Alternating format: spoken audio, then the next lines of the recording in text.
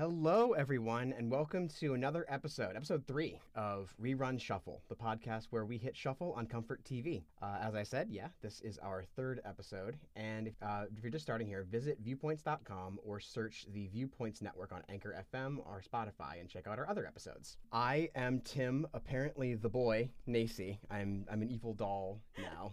I was a pro wrestler before, now I'm an evil doll. I'm the multimedia editor here at Viewpoints. I'm also just a general self-destructive workaholic. What a mood. I am a general sitcom obsessive, and honestly, I've been holding off on doing a Simpsons episode, but I don't know how much longer I can do that. I am Leo Cabral. I'm the editor-in-chief at Viewpoints. I'm a queer, trans, non-binary multimedia journalist, and I love cartoons, creepy podcasts, and horror comedy. So let's talk a little bit about current TV before we get into old TV. I personally have been watching this new show on Hulu. I had no idea it even existed until about 3 days ago. It's called Only Murders in the Building. It's a murder mystery on Hulu, as I said, starring Steve Martin, Martin Short, and of all people, Selena Gomez. Weird. It's about 3 residents of a fancy apartment building who bond over their shared love of true crime podcasts and decide to start their own when something smells fishy after a neighbor apparently commits suicide. All 3 of the leads are fantastic, and the show is not only really funny, but it also presents a genuinely compelling mystery that goes beyond the standard whodunit structure. Like, there's all 3 of the characters have like dimensions of their motivation that they're not telling everybody else. And it's a really, really fascinating show. It has this kind of dreamlike feel, kind of like a Wes Anderson movie, where everything's kind of surreal and extra colorful. But it's clearly recognizable as our world. And, like, the whole design of the apartment building is very kind of like the house in Clue, the Clue movie. Okay. It all has this spooky haunted house, Knives Out kind of like over design, which kind of gives it like a really warm, kind of spooky, mysterious feel. Yeah, I don't want to get too much into it because I want everyone to check it out. But it's a very striking show, and I really hope it's not just a miniseries. So how about you, Leo? What have you been watching? Well, lately I have been watching American Horror Story Season 10. This season is called Double Feature, so the trailers have been giving us a lot of vampire and alien content, so I'm thinking we're going to get some sort of clash between the two pretty soon. So far, the first few episodes have been focusing on vampire themes, where a family of 3 and a half, played by Finn Wittrock, the husband, Lily Rabe, who is pregnant, that's the half, and Ryan Kira Armstrong as the daughter. They all vacation in Massachusetts, so Wittrock can write a pilot and Rabe can redesign a home. Things go awry when Wittrock runs into some writers who introduce him to a little black pill that unearths some unsettling cravings. I'm super excited to see where this goes. I have some critiques about Ryan Murphy as a director and showrunner, but we can save that for another time. Gotta get into some Glee sometime. Oh, apparently he also does Nip Tuck. That is also quite problematic. We can also get into that another time. Don't worry. I'm waiting for, weekly episodes to come out of What We Do in the Shadows, Season 3. And that's just a bunch of vampire and familiar shenanigans. I still need to watch that show. I loved the movie so much, and I still haven't gotten around to the series. You will love the show if you loved the movie. It's basically the same thing, but even kookier. Okay. So this week we're going to be talking Courage the Cowardly Dog, which is a show that I haven't watched in a long time, but was one of my rerun favorites as a kid. So a little background on that. Courage aired on Cartoon Network from 1996 to 2002, kind of sporadically actually, because there's only 3 seasons. Yeah, there wasn't many. Yeah, it was off and on for 6 years. And it centered around a little pink dog named Courage, who was rescued by an old couple who live in a desert town called Nowhere, literally called Nowhere. Which has always struck me as being like a hellmouth, like in Buffy the Vampire Slayer.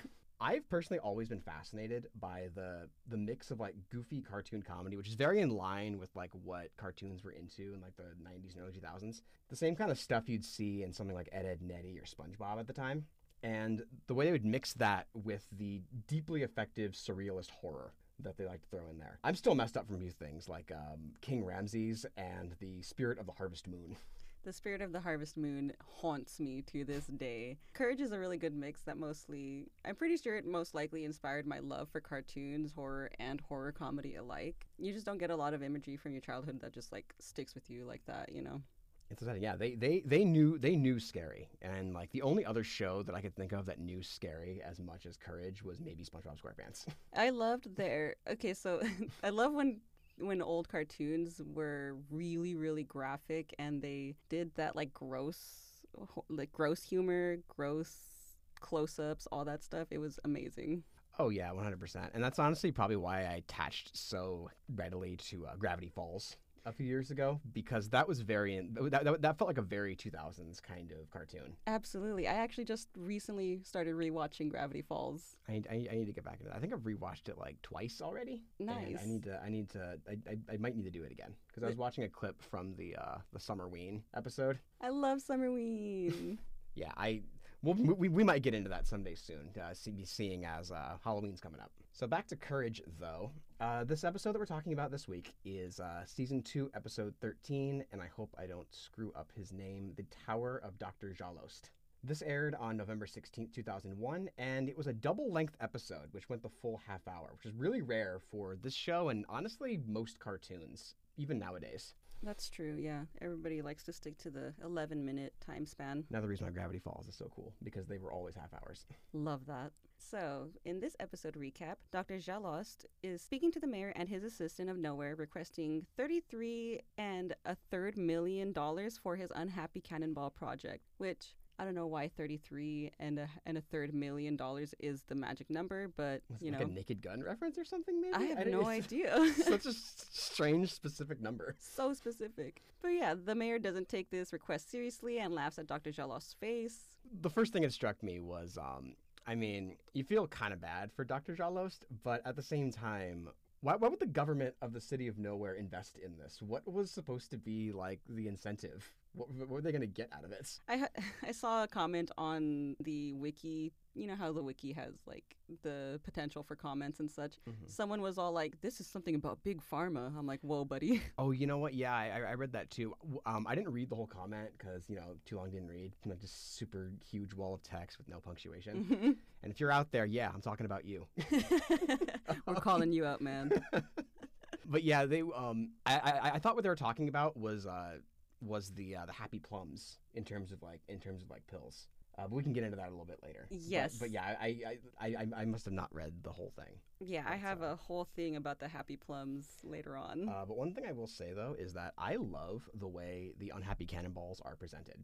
They're always accompanied by that absolutely perfect theme music for Dr. Zalost. Like the kind like kind of sucks your soul out. Like you feel bad while you're listening to that music. Like it is that really just Mozart near the end of his life. Synthesizer music. Yikes. Yeah. It's very, very, very sad music, and it kind of like sucks the life out of everything, just like the cannonballs. Because one thing that was very striking to me, and it kind of gets into it later on in the show when Courage is running away and he dives into like a cupboard, I think, to escape. When the cupboard door slams behind him, you don't hear it because I guess the cannonballs are sucking in all of the sound. And it really made me wonder. Sound is the only other sense besides sight that we're using when we're watching this show. So I'm wondering if that's supposed to be indicative of the idea that maybe it sucks up all other sensations too, like maybe smell and touch. You can't feel things anymore once the cannonballs hit you or once they're near you. Yeah, that's a take that I didn't even think of or consider. Anyways, Dr. Zalost, offended, threatens to use the town of nowhere as research for his unhappy cannonballs. The mayor responds with, "They're already unhappy. We just raised the taxes," before kicking him out. That killed me the way they're just like woohoo. They're just having seizures of laughter. They're just like, we just raised the taxes. And they find it so comical. Oh my god. So Dr. Zalost takes his mechanical moving tower and unleashes his unhappy cannonballs on the whole town while the mayor and his assistant watch in horror. When the cannonballs strike the denizens, they are left looking green and slumped, too sad to continue their usual activities. One thing, too, about the tower, going back to the tower real quick, that really struck me was just how creepy it looked. It's this, if anybody hasn't watched the episode, which I really highly suggest you do, it's like a CGI creation with this gritty, stiff-looking style. 2001, CGI didn't look the best, but Courage the Cowardly Dog made really effective use of that early technology. Unlike, like George Lucas around the time, who was trying to make it look really, really, really cool, and we end up with CGI vomit like Jar Jar Binks. But we're not here to get into that. They use it to create this kind of spooky, uncanny valley really stiff, wrong, nightmarish effect. I love it. Like how they use that with King Ramses in season 1. That's the reason why he scares me, yeah. Yeah, I love that uncanny valley effect. Eventually, the mayor gives in to Dr. Zalost's demands and they pay him. Unfortunately, and not surprisingly, all that money doesn't make Dr. Zalost happy. He's even laying in his huge California king bed, eating out of a tub of ice cream and watching his giant flat screen TV. Yeah, his giant flat screen color TV. Wow. Which, yeah, Muriel and Eustace don't have that. Watching that same bizarre show, the two like cartoon bodies with the live action heads like beating each other with like fish and chickens and stuff. No idea what that even is, but go off. Surrealism, I love it. So the mayor contacts Dr. Zalost, demanding he fixes everyone in Nowhere, but he refuses because he's still unhappy. Zalost discovers there are still happy people left in Nowhere when Eustace runs into his tower on the road after visiting the town to try and get his daily newspaper. Courage and his family are the ones that are left still happy. I don't know if we can say still happy for Eustace. And then Dr. Zalost heads off to rectify this. Apparently, Eustace is impervious to the effects of the cannonballs. Muriel is not. Yeah, I just love it that Eustace is possessed of so much rage and negativity that he's just incapable of being depressed, and it's just so funny to me. just that loud, low gong sound that plays whenever he gets hit by one. He just gets madder. Gives a huh? Yeah, that's it. I'm getting me mallet. Later on, when Eustace gets hit by the third one, he turns into stone, which I think is so hilarious. I don't know what that is supposed to mean, but get in touch with your emotions, y'all. Yeah, work it out. Needless to say, Eustace Bag is not a healthy human being. Definitely, far from it.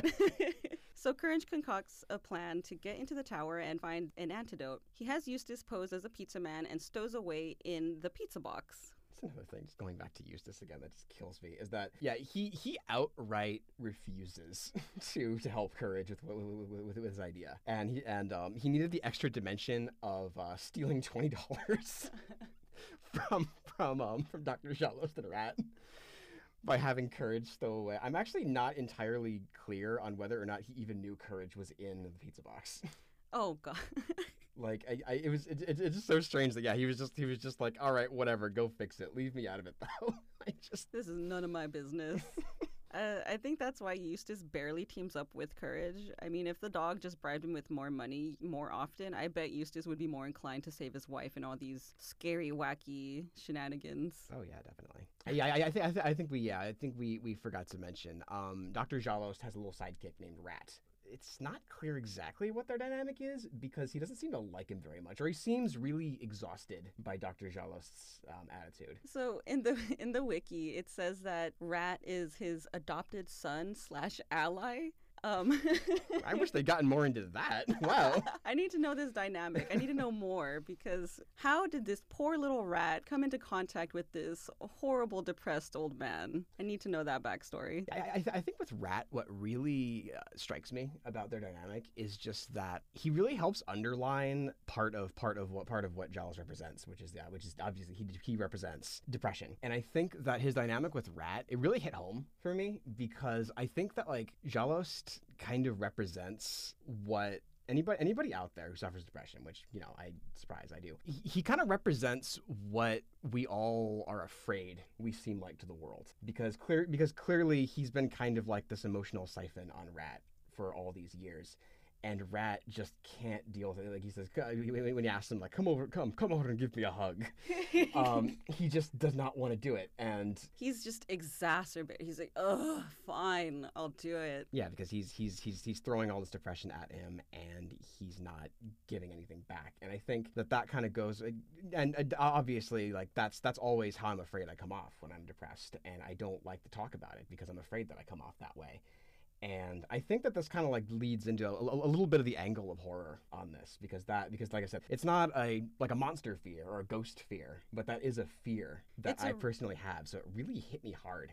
It's a real fear, like that reality fear, like kind of like how Ari Aster does. He focuses on real life horrors. And I completely understand as somebody who also struggles with depression and such. Even to this day, I whenever I would have my depressive episodes, I would isolate myself because I just didn't want to be that monster to everybody else's story. Sorry, we just got really real here. Yeah, let's get back to the cartoon. All right. So, back to Rat. Rat is hit by one of the cannonballs when he and Courage are fighting, and he becomes a huge and muscle-bound monster. He attacks with a mom tattoo on his arm. I love the mom tattoo. I just like that for some reason, like that was like one of like the funniest things I think to like 90s and 2000s cartoon creators. Like just for some reason, like whenever somebody was big, they would always have like a heart-shaped mom tattoo, maybe with a knife through it. This one's for you, Mom. Like they just thought that was so hilarious.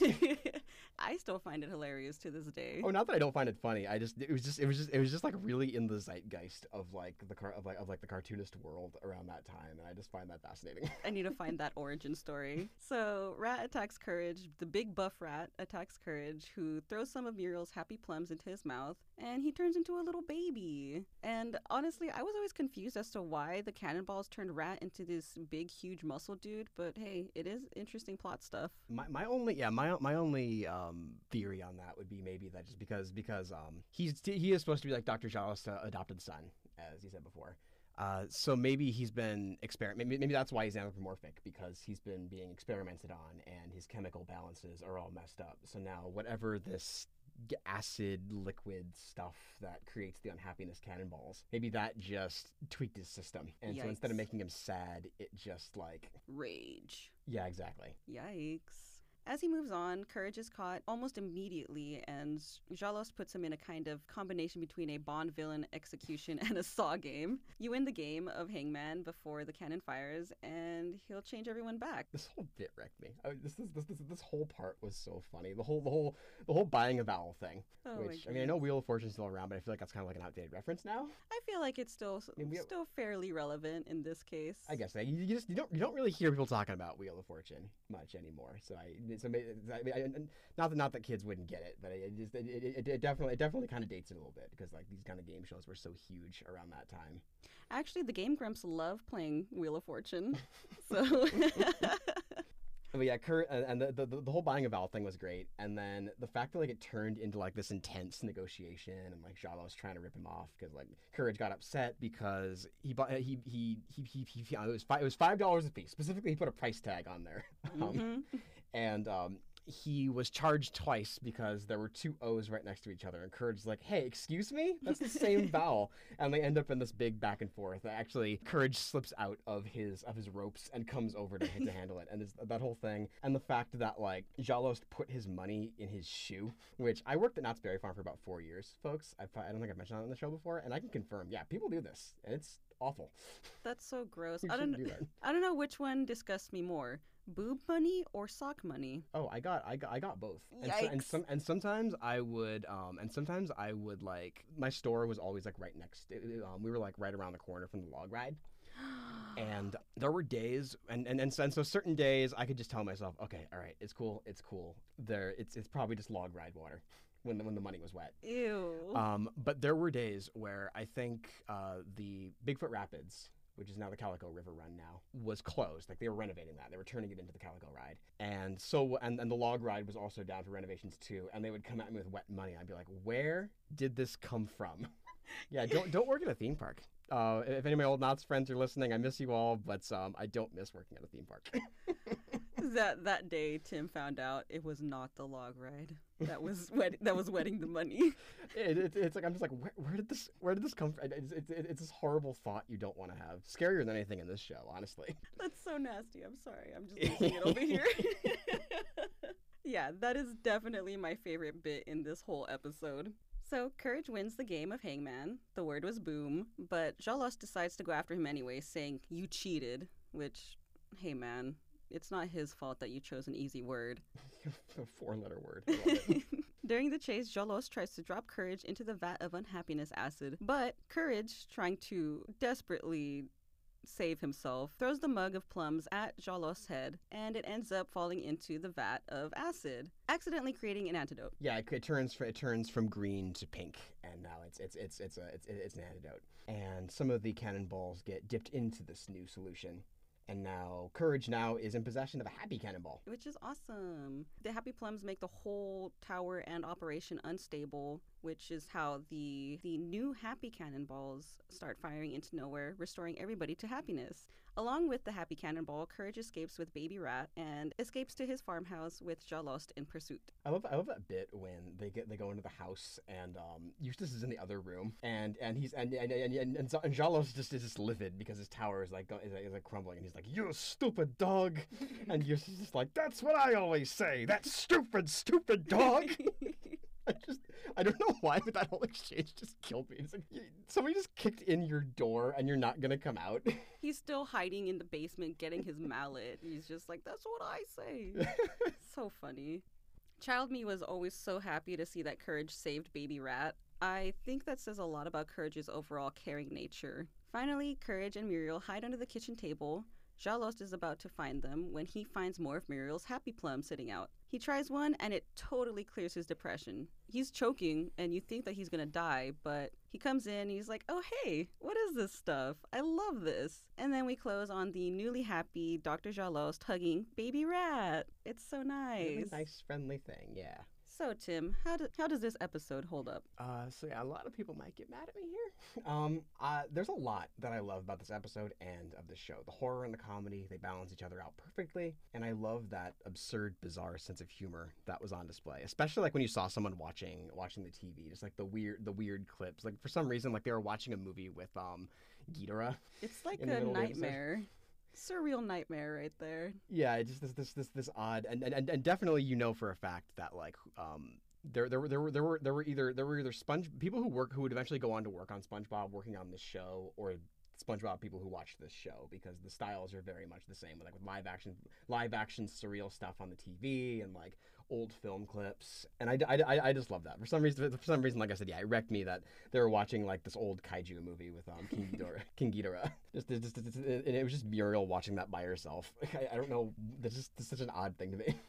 The imagery of depression hitting you hard and suddenly, like a cannonball, was something that I really appreciated, and it really does concisely nail that feeling while keeping with the show's crazy, surreal humor. The only thing that keeps me from really loving this episode, though, was the end of the story, where Dr. Jalos's problems were all solved by eating one of Muriel's happy plums.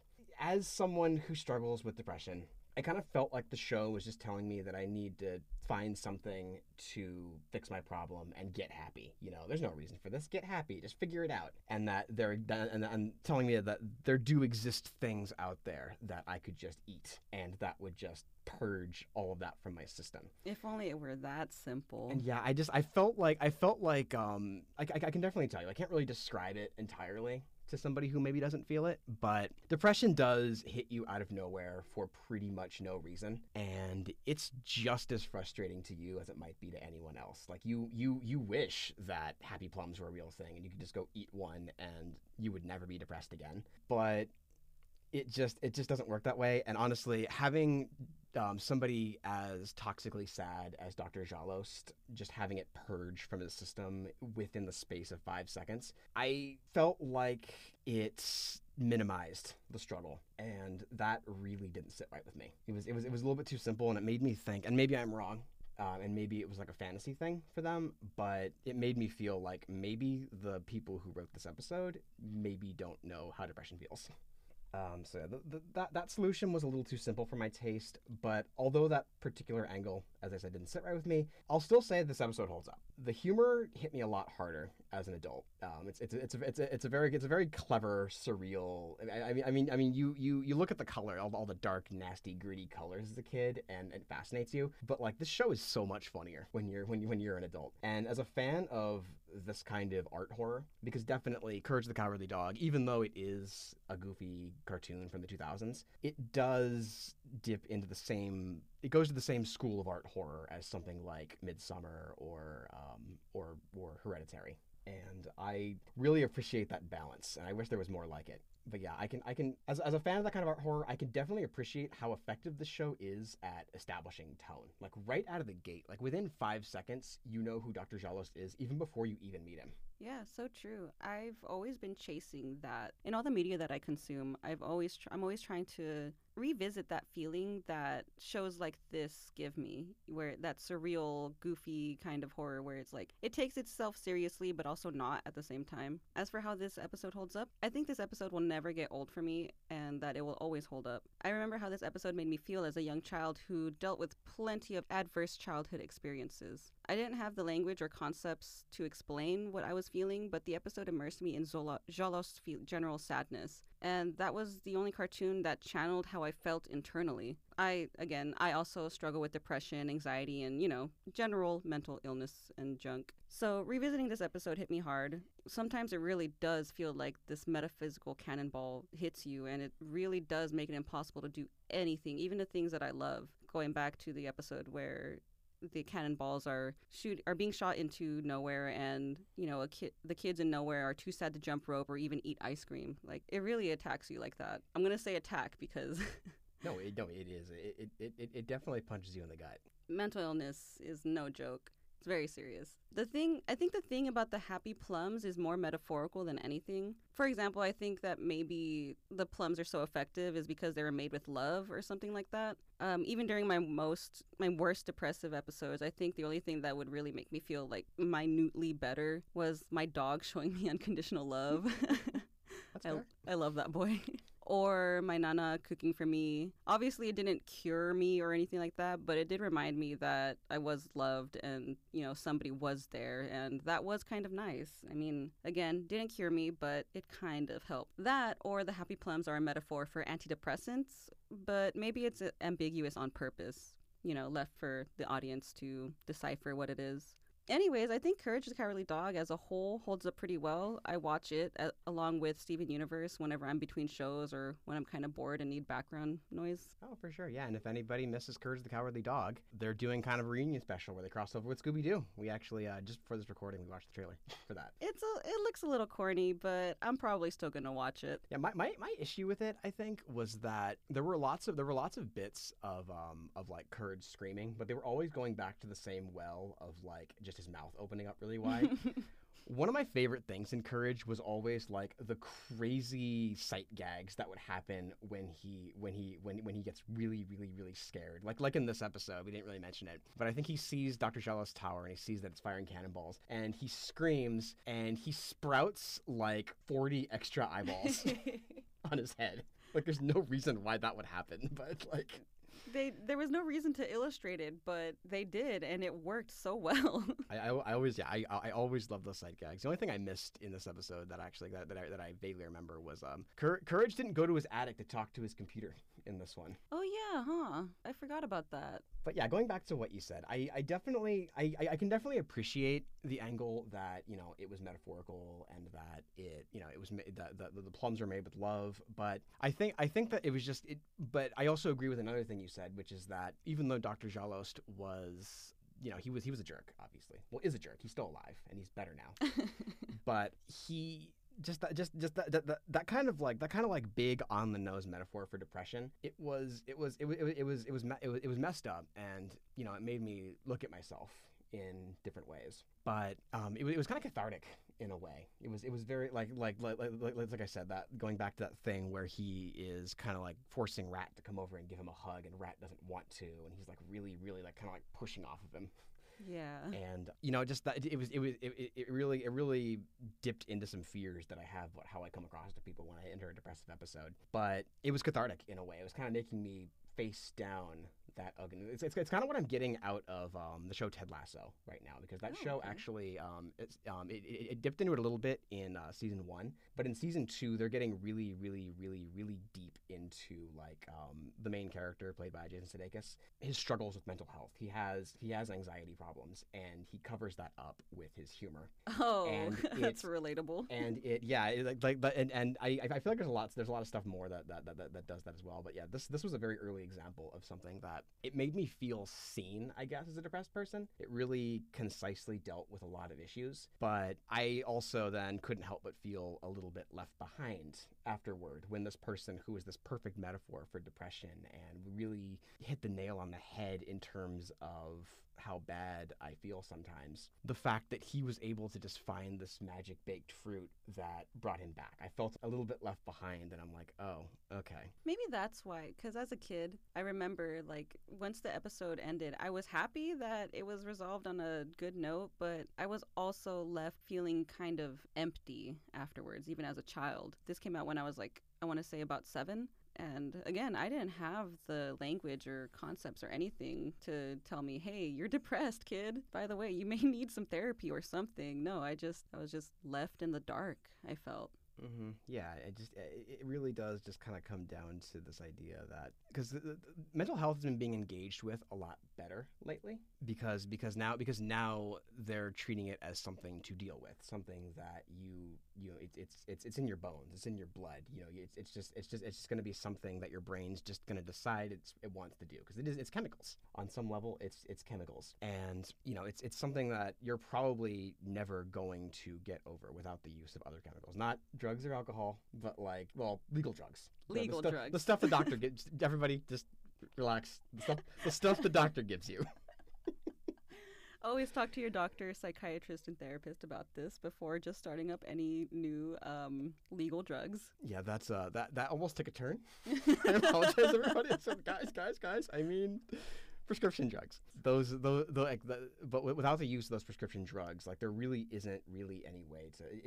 The big thing is just living with it and knowing, because that's something that's helped me tremendously. Is that I used to get these spells and I used to feel like garbage for long periods of time. I'd cry in elementary school and my teachers would be like, "What is going on with you? What is your deal?" And I say the same stuff to my parents actually. But as I grew up and as I started like consuming more media, and I've been on record before. I don't think I said it on the show, but in conversations like around the Viewpoints office that like I have gotten a lot of my education about being human from TV, which is probably not the healthiest thing, but I have learned a lot, and it's helped me know when I'm actually feeling. When it's actual depression, because when I start feeling that way, I can usually kind of like put the bookmark on everything and say, okay, I'm feeling very sad for pretty much no reason, because obviously there are other times where someone passes away, or I watch a movie or something, and I feel sad, and that's just sadness. That's just a people emotion. Yes, this is a human simulated emotion right here. Swear I'm not a robot. but yeah, when I just suddenly sink into this depth of despair, I can kind of pinpoint, okay, this is depression, and I can just kind of seal it away. And if anyone's like, what's wrong nowadays, I can just say, you know what, my brain's doing some funky stuff today, and I just kind of feel bad for no reason. Don't worry about me. I'll be good in about 2 hours. Like this, my own personal patterns. But yeah, these shows are being a little more sensitive in terms of like saying, let's learn to live with depression and anxiety and all these other mental health issues, rather than, as this show kind of posits, let's fix it. Let's find something to fix it and purge it from your system, because it is something wrong with you. Yeah, I'm glad that we're steering away from anything that is wrong or something that's up with anybody. I'm glad that we're steering away from seeing it as, oh, this is a problem that needs to be fixed. No, this is a possibly lifelong condition that needs to be managed. In fact, I also learned how to be a human through media, mostly cartoons. One of the big ones, I'm always going to be talking about this, but one of the big ones that helped me with that was Steven Universe. In fact, I wanted to use one of their episodes called Mindful Education, which incidentally is also about mental illness and intrusive thoughts and managing those intrusive thoughts and those bad feelings. Honestly, if I were to go back and watch that again, I'd probably cry again. But yeah, it really does kind of come down to knowing when you're feeling depressed, because, and I'm not going to try to minimize suicide and everything by saying that it's all because of one uniform thing, but I feel like that's a leading cause of suicide, is when somebody's depressed or they feel too much societal pressure or something, and they don't recognize that, and they think, well, there's no way out of this. Well, actually, there is one, and they think that's their only way. But knowing when you're feeling depressed, I feel like that is going to be like one of like the key generals in the war against suicide. Absolutely. Yeah. I mean, Depression can just seep into you sometimes. Sometimes it's generational, sometimes it's environmental. A lot of times it's systemic. Living as a brown trans person in a capitalist society, it leaves a lot of room for mental illness to come and creep up on me, you know? Yes. So, yeah, we're getting into some heavy topics now. just now, Yeah, not guys, throughout this entire guess, episode. yeah. I bet you guys didn't expect us to get into this in a Courage the Cowardly Dog recap. And that's why I loved this episode so much, because it made me look inward as a child. Like, oh no, like there is things that like make you sad that you just can't explain away. And that was another reason why like the episode left me feeling so empty, because I was like, oh no, I'm broken, but I don't have the fix for it. I don't have these happy plums that'll make me better. Yeah, and that's partially why, like I said, why that angle doesn't really sit right with me, and it's not necessarily the writer's fault, because honestly, mental health in the late '90s, early 2000s was not being talked about properly. It's been stigmatized, heavily stigmatized, until fairly recently, maybe like the last decade or so. So yeah, now we're actually getting into it and actually starting to realize that no, well, everybody's got these quirks. Everybody's got at least a little bit of the stuff that they live with. And I appreciate that we've moved on from this. This episode is fantastic, and there is a lot that it did, as I said, that made me feel very seen. But at the same time, I feel like they kind of attacked it as a problem to be solved rather than an issue that most of us live with. And honestly, and as I said before, like didn't expect us to get into this. Honestly, I think you can going forward. You can expect us to get into this stuff, because that's kind of part of what went into creating this show, is that no matter how silly or lightweight or something an episode of a TV show may feel, they're always about something, whether they knew it or not. And there's always something to dig into, whether it's like societal attitudes or actual mental health issues. Because I mean, like there are certain episodes of shows that are about things. Fresh Prince of Bel-Air, Carlton Gets a Gun. There are episodes that are about stuff. But every episode, no matter how lightweight or goofy or silly it may feel, there's always something there. There's always context to it, at the very least, to discuss. And I find it fascinating that we were able to find this much conversation over a 30-minute surrealist horror cartoon. Right? I love analyzing and nitpicking the deeper meanings in the stuff that we watch, because I do that with, mental illness. I do that with gender. For example, I'm rewatching Gravity Falls with the lens of, oh, Dipper is a trans person. So okay. I'm gonna share that podcast with you. I have, that did not hit my radar at all when I first watched the show. So let's get into that one day. Ponder on that one, y'all. that never once showed up on my radar. Like that never even like moved the needle. Cool. Okay. Yeah. Interesting. I'm gonna share that podcast episode with you, and we can probably talk about that at a later time. Oh yeah. We gotta get a list started. Yeah, we've got some probably nothing we're ready to totally share publicly just yet, but we do have some ideas going for this podcast going forward. So yeah, we got to start a list, and possibly some viewpoints related guests. I know we've already got a few fish on that line.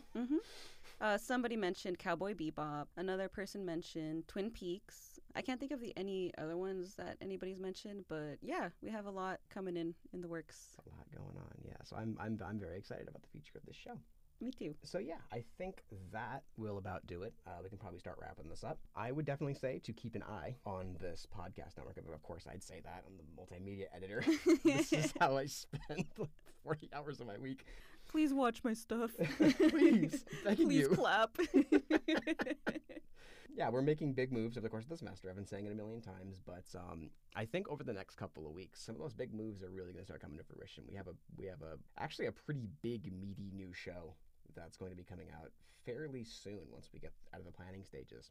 Mm-hmm. In the meantime, though, you can also check out Field of View. That is our sports podcast with Brian Calderon and Jesus Coronel. They talk about various quadrants, I guess, of the sports world. Stuff like pro sports, RCC sports, stuff from the Inland Empire area. And they spend a lot of time on F1 because that is like their absolute favorite. In every episode, generally the main topic tends to be about F1. So if you're into any of that, definitely give them a shot.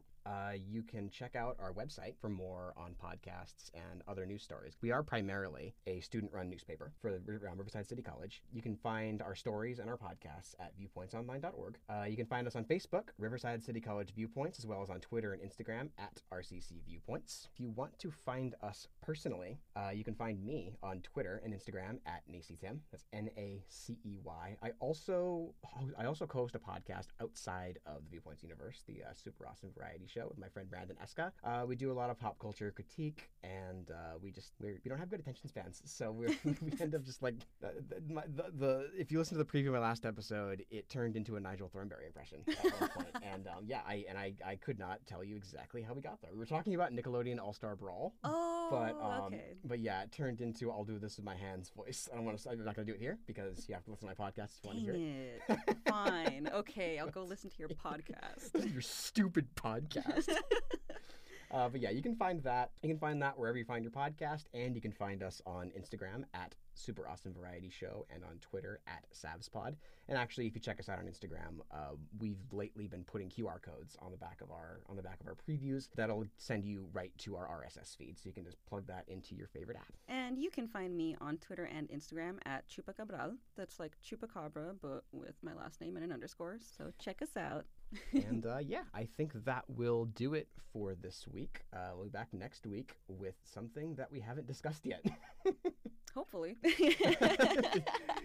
Matt's going to cancel us.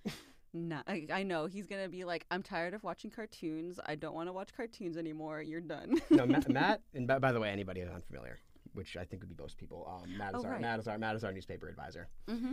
And he actually suggested that I do a Curb Your Enthusiasm episode. I don't know how we could do that in an educational setting because that show is dirty. The show is very, very like, and not just like in a way that you can like avoid the dirty parts and just talk about like the dirtiness and like the curse words and racial slurs and stuff. Those are all baked into the plot. Like they're all pointing out like societal ugliness. And yeah, it's a lot, that show. And I would love to talk Curb Your Enthusiasm because in addition to being like this crazy like mostly improvised sitcom, it's also it's got this deep kind of interpersonal lore between the characters that I'd love to dig into. But yeah, like I said, I would have to dig deep to find an episode that's like cleaner than others. Oh man. But it's a shame because like the best episodes are just filthy. It's so hard. But yeah, we better get on that or Matt is going to cancel us. No. You know, we could probably do a side project or, I don't know, just talk personally about it. It doesn't have to be on here. Probably not public. But yes, so I think, as I said, that's about going to do it for us this week. We'll see you all next week. Thank you so much for listening. Bye.